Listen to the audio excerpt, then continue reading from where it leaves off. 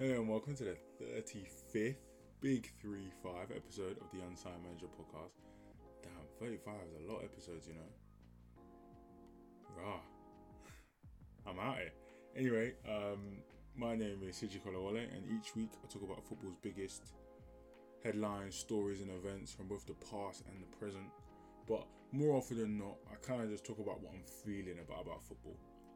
And this week's episode, I want to go into some of my old favourites, the things that keep you coming back to football when it's going bad, the players that give the feel back. So let's get into the episode. Nothing is more comforting than having an old favourite. No matter what's going on in the world, you can always come back to your old favourites and settle back. And they're the same, and it's as comforting. It's like coming home to your mum's stew, or watching your favourite film, or listening to Nas's Illmatic, best album ever. Everyone's got their version, their favourites. Football's like that too. You've got your guys, the players that you go to war for. There's players I would let no slander pass for them because I feel emotionally connected to them. They remind me of a time when I was in love with the game and why I still love it today. That feeling of when a player is entertained every single person watching them, when they know they can control the entire crowd. That's an unbreakable bond. When you make that, it's hard to get rid of that from someone. The best example, no one's got a purer connection with their fans than Ronaldinho. I talked about him on the podcast a few weeks ago. Go and check that one out if you didn't. I think I might have been getting onto him now. But Ronaldinho had this aura of ITV Champions League nights.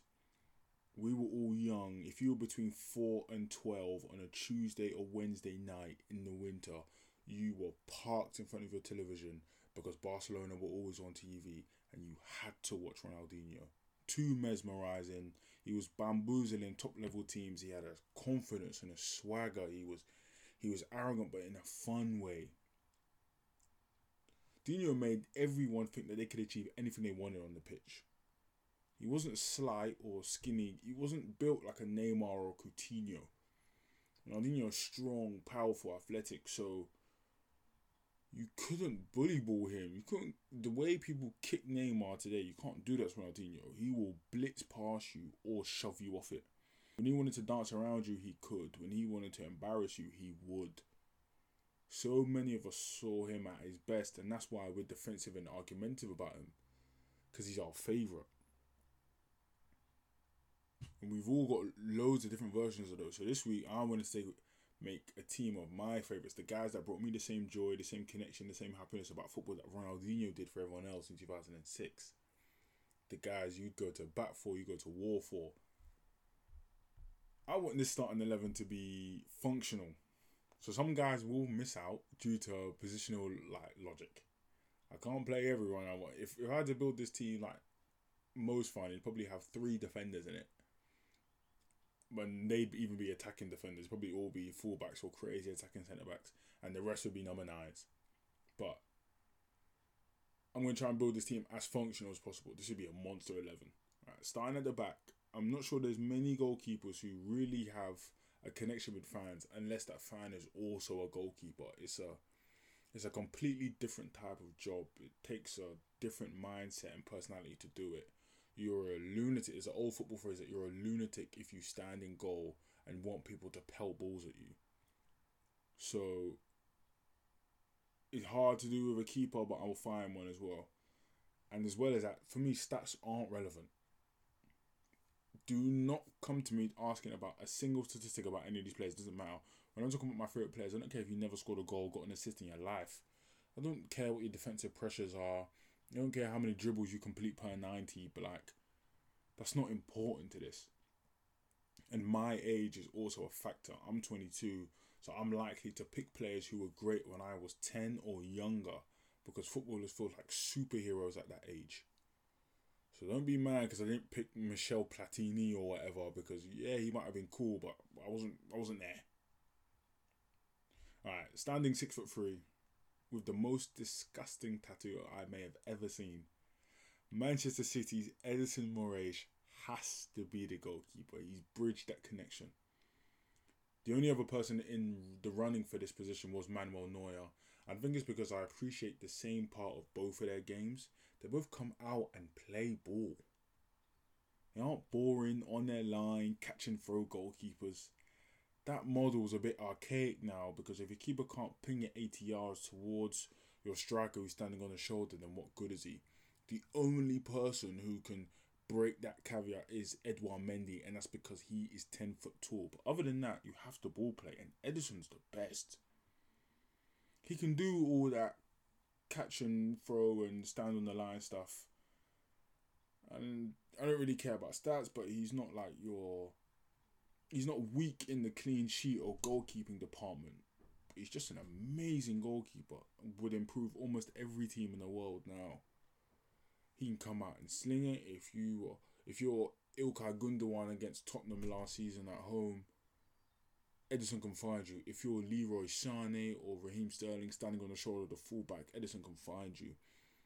If the ball comes out and he needs to step out and play play at centre back and push Laporte or Diaz forward, he's comfortable to do that. And the fact that he got that horrendous tattoo just because he knew he would never be able to get a normal job, so he'd have to be football player and work just for the self-belief alone. Edison's the keeper in the team. Alright, at right back. No, at left back. Another Manchester City player, Alexander Kolarov. Yeah, I know, slightly rogue, but in that 3-year span where Man City won 2 titles, I think 11-12, 12-13 and 13-14, Alexander Kolarov was one of my favourite players in the league. In the 13-14 season, Man City had a bunch of injuries, and they had got to the point where everyone had realised that for all the Yaya Toure and Sergio Aguero and David Silva, all that ability they had going forward, the Man City's big issues was the fullbacks. And they had a bunch of injuries, and Kolarov had to be the starter. I think Clichy got hurt, and he became Philip Lahm that season because he was covering a bunch of positions. I don't even care if I'm misremembering. It feels like Kolarov played left back, centre back, right back, left wing, central midfield, and behind the 9, all at various points of games in that season. I don't even care if it's true or not. It feels like Kolarov could cover every position on the pitch, and that's because he was tall, love a good tall fullback, had a hammerhead of a shot, monster shot power, like could put a goalkeeper through a net shot power, which meant he was effective going forward. He could take free kicks, he could defend 1v1, he could contribute in attack, he had a good cross on him, physically able. Alexander Kolarov was the man. Going back and watch I think I watched his all his goals for Man City this week as I was prepping for this. Kolarov just scored a bunch of free kicks. Like, dead ball, 6'2", forget it, I'll bend it in the corner. Alexander Kolarov, very, very good fullback. If you don't know, get to know, man. Good guy. Centre back next to him on the left hand side.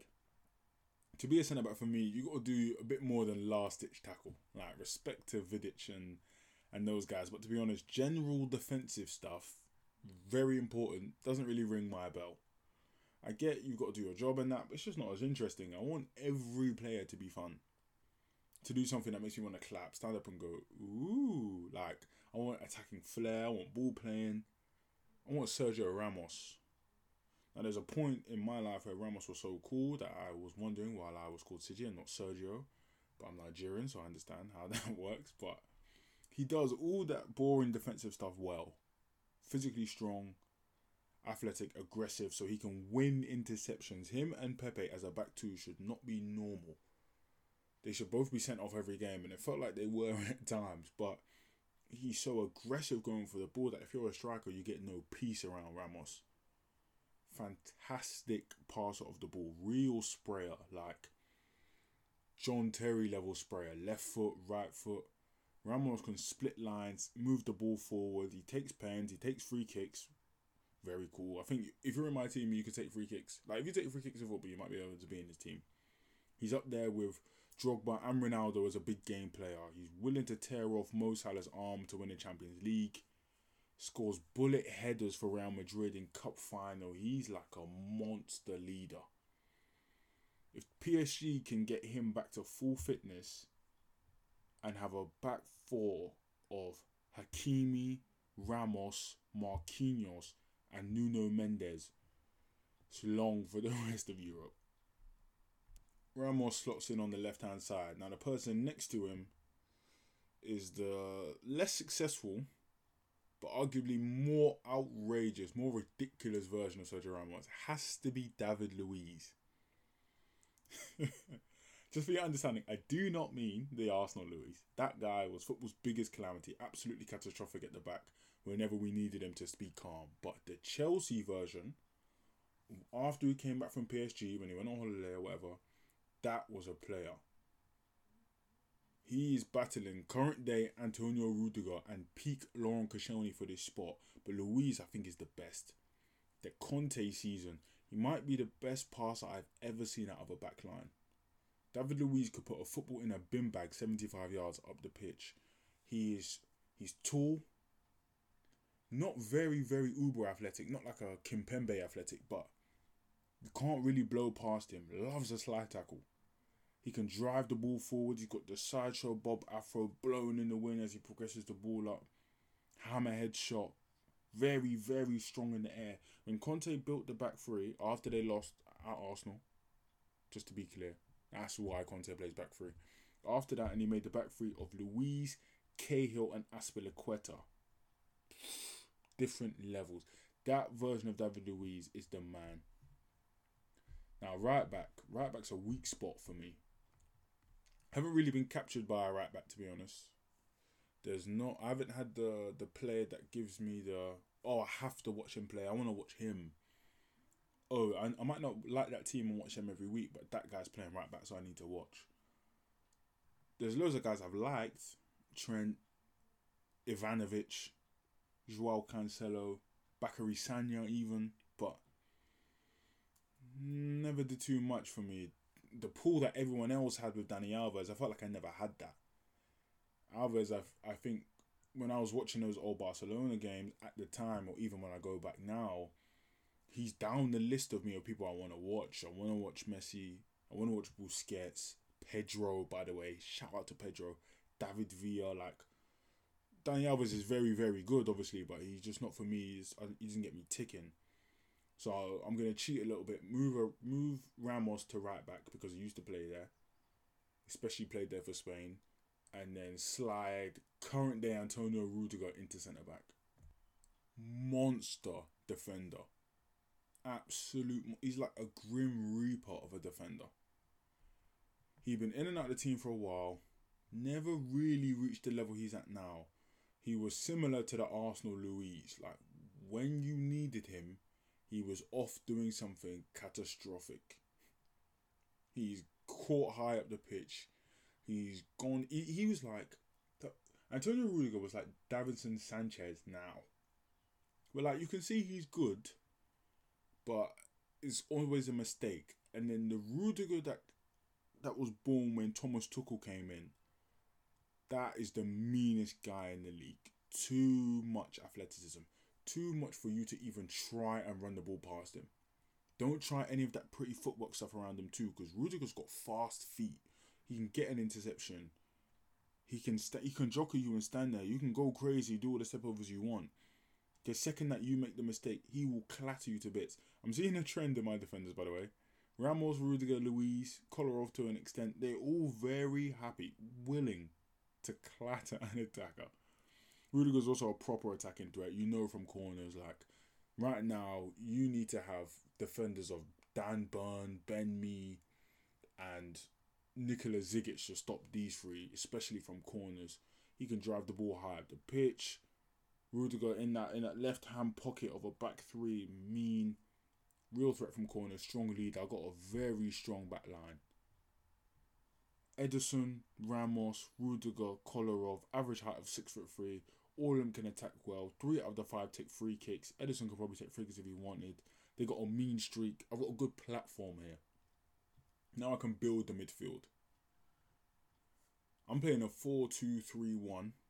So going forward, I need a little bit more discipline in those two DM holes. Obviously, I'd want to build a team of all number 9s, but you need some type of balance. Balance, I'm stretching. Anyway, the first of my two DMs is Tottenham's Moussa Dembele. Now, I talked about Dembele a few weeks ago when I made that versatile 11, so I don't want to go over trodden ground again. I once made all my friends look at me strangely. I think we were watching some Tottenham games, and I said that Tanguy Ndombele plays football like someone rapping offbeat. He plays football like Blueface raps. He doesn't make the move the way you expect him to, the way 90% of people who play football would do, which makes him interesting and hard to defend because he doesn't play in your rhythm. Moussa Dembele is the godfather of that. If I played you a Dembele highlight reel and paused it right before he made his move and told you to guess where he went, you'd get it wrong. Every time. By far one of the most entertaining players to ever watch. So physically strong, but his technique was out of this world. Ball retention gone crazy. Moussa Dembele is on the left-hand side. His partner is my favourite ever Arsenal player. Thierry Henry was very, very cool. Peak Robin Van Persie made me want to be left-footed. Jack Wilshere, technically brilliant, but Santi Cazorla is by far my favourite. A 5'6" central midfield player with the shortest legs ever. Looks like he's in and out of shape depending on the week. Looks like he should have no shot power, possessed about zero athleticism. That guy's playing in the Premier League. Okay. So it's a fair assumption that people like Mark Noble and Fernandinho are going to kick him into the sky, and he's going to be out of the game soon. But the thing with Cazorla was you couldn't catch him. Couldn't catch him. His centre of gravity was under the ground, so he could turn on a pinhead, which meant he was evading flying tackles and tall defenders for fun. He's like a rat. When a rat is bouncing around and the person's trying to hit them, you can't catch them. That's what Cazorla was like. He's too creative. Wasn't too bad in front of goal. Along with Toni Kroos, he's probably the most two-footed player I've ever seen. And I mean two-footed to the point that like Cazorla was taking left-footed corners and free kicks in Premier League games. He did all that neat and tidy stuff especially well, like buzzing around the middle of the park, a quick 1-2, and then Arsenal on the break. Long ball comes over to him from right-hand side to left-hand side, takes it down, plays bang 1-2 with the fullback, and he's in down the wing about to deliver. In and around the edge of the box, quick 1-2 with Cazorla, and someone's through. Like, when I lie awake at night, furious about how we didn't win the league in 2016, it's because people like Santi deserved one. My ultimate no defending Arsenal team would have RVP, Alexis Sanchez, Cazorla, Mesut Ozil, Aaron Ramsey, and Jack Wilshere in it, and put Abu Dhabi in there as well. Obviously, there's no pace in that team, and they would get absolutely steamrolled defensively. But who cares when you play the prettiest football in the world? Santi Cazorla and Moussa Dembele is that midfield too, and I'm not losing the ball in there. People were close that missed out. N'Golo Conte could have filled in the central midfield spot. Bastian Schweinsteiger could have filled that spot.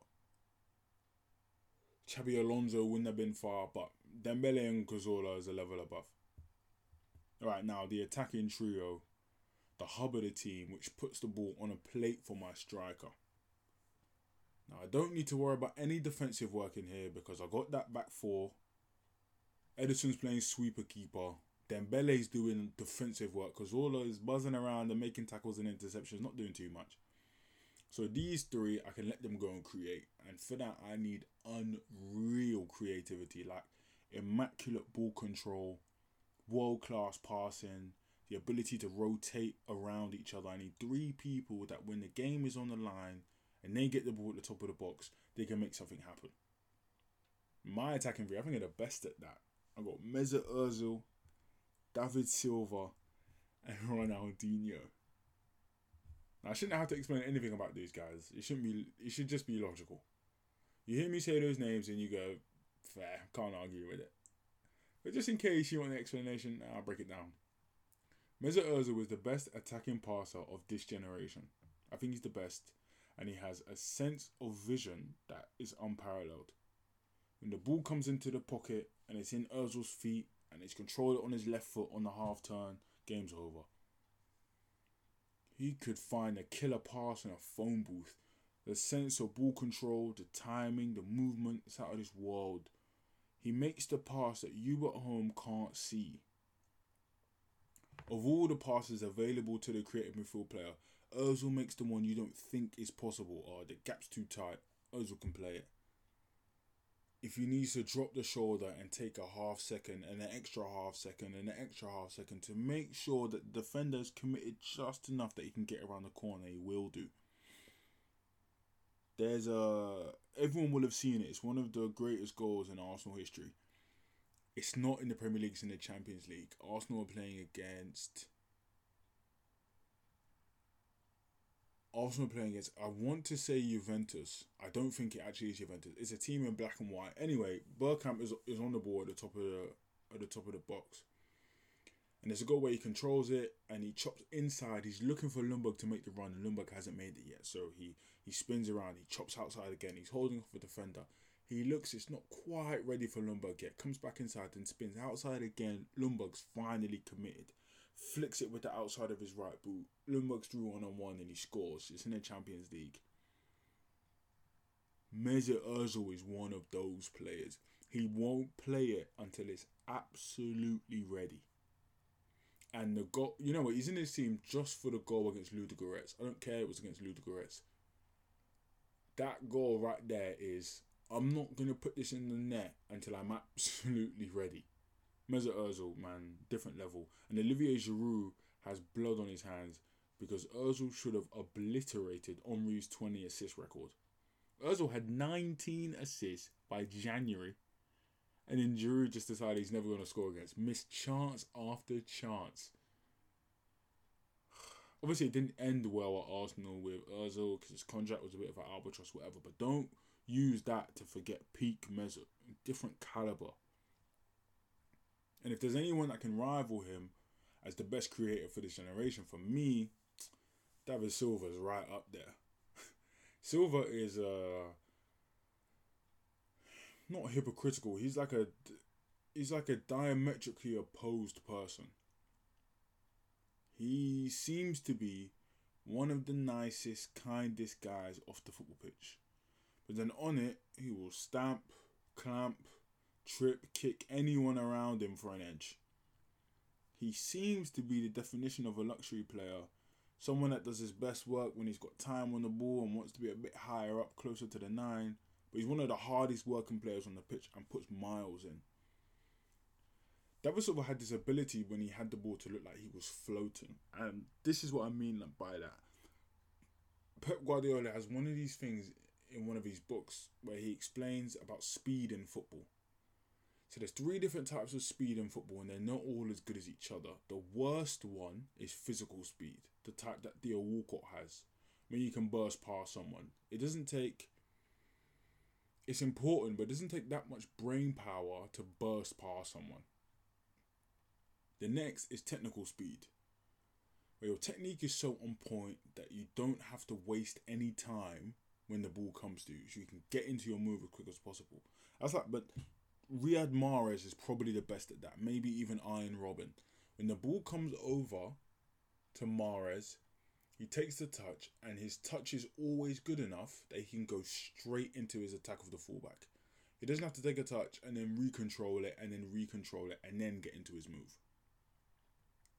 Then there's the best type of speed, which is speed of thought. You see the game faster than anyone else. You get to the position you need to be in quicker than anyone else because they haven't seen it yet. I don't know when this book came out. When this book came out, he had just finished his first season at Bayern Munich. And at the time, he said Philipp Lahm was the best at that. But David Silva is right up there. He floats because he thinks the game faster than anyone else. He never looks like he's busting a lung because he's always in the correct position. There's a game, random Manchester City game. I went back and I rewatched it today because I knew it. You know that thing when you remember something about a game, but you just want to double check that you're right and you're not just lying. City lined up in a 4-2-3-1. It's away at Crystal Palace at Selhurst in April 2019. City line up in a 4-2-3-1 with the front four of Sane, Silva, and Sterling, and Sergio Aguero at 9. Right. Now this is back in the days that Aaron Wan-Bissaka is at Crystal Palace, and he's one of the hottest defensive prospects in the world.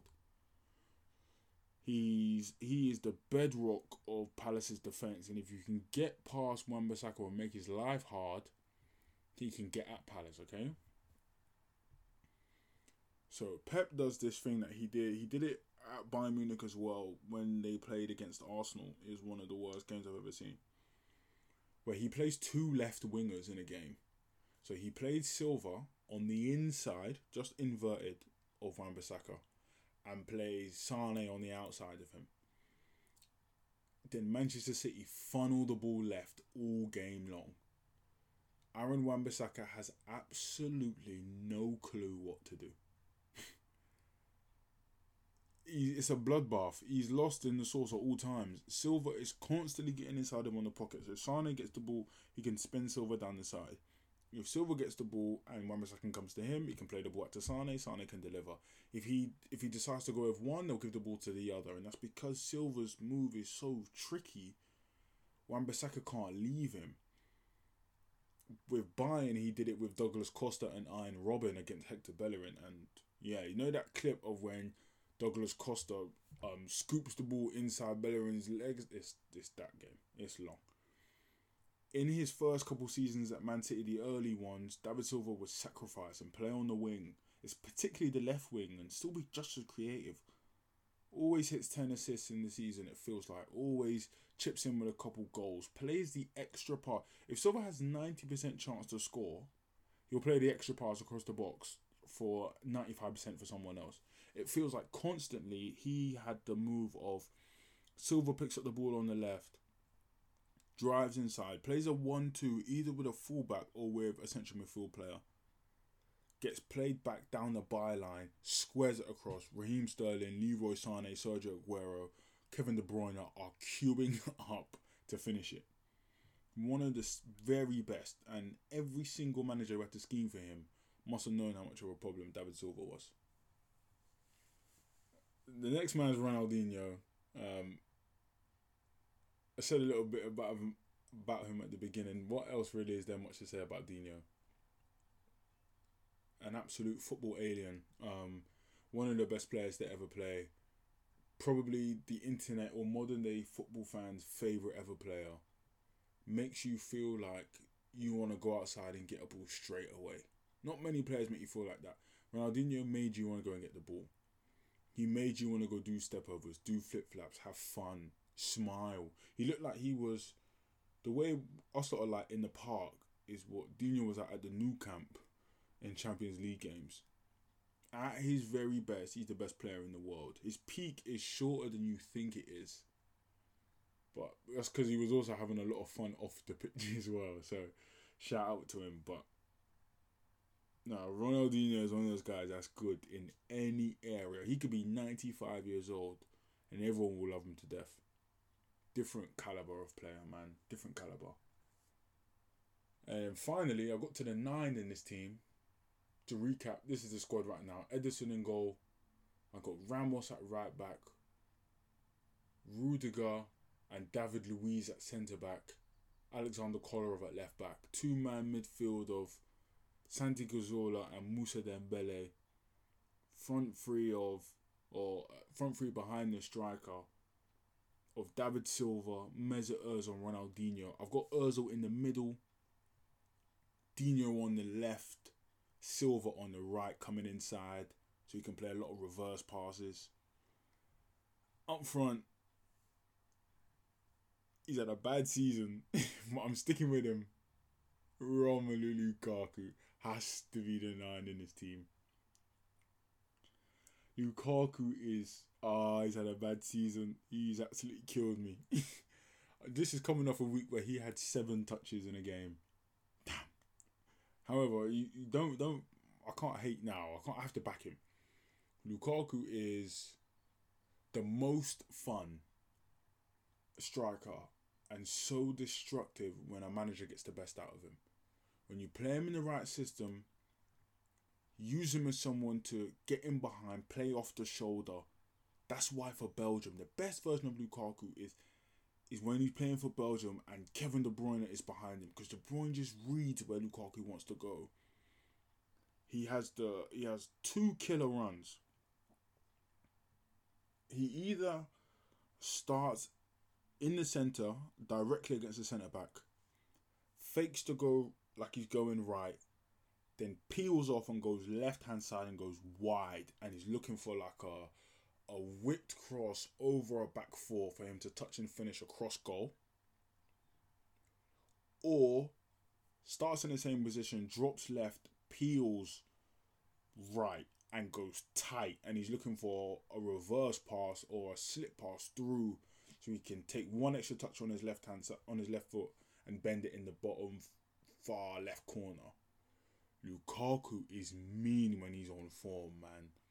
He's a bully, too strong, too athletic, but his touch is tight. He can play around corners. He can combine well with midfielders. That's why I think he'd be amazing in this team. If you've got Ozil or Dino running off a Lukaku reverse pass or whatever, crazy. David Silva's squaring it across the box. Lukaku's going to eat 25-30 times a season. Kolarov spinning down the left-hand side and delivering. Lukaku's a monster in the air. You can use him as a target man, but you shouldn't. Using him as a target man is like... God, I can't even think. It's like using, I don't know, Ollie Watkins as a target man. You can do it, but what's the point? You're not getting the best out of him.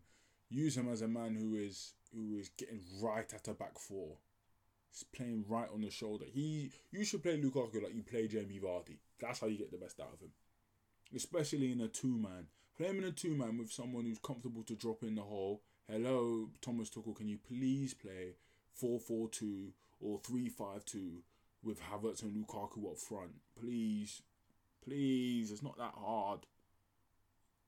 But when he's at his best, Lukaku is a killer 9. He's not an A grade striker, but he's like a B+++. And by far is my favourite 9.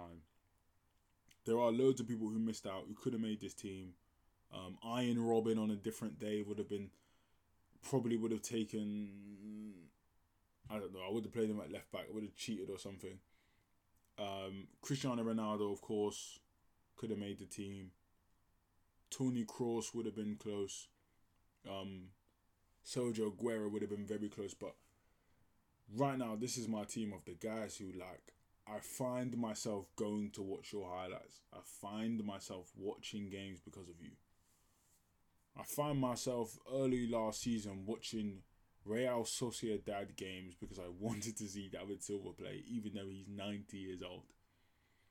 And now I never would have watched a Qatar game, but Santi Cazorla, when he's at Villarreal, when he's just back having fun, different level. By the way, Fernando Torres could have made this team easy for that 2-year stint where he gave Vidic nightmares. But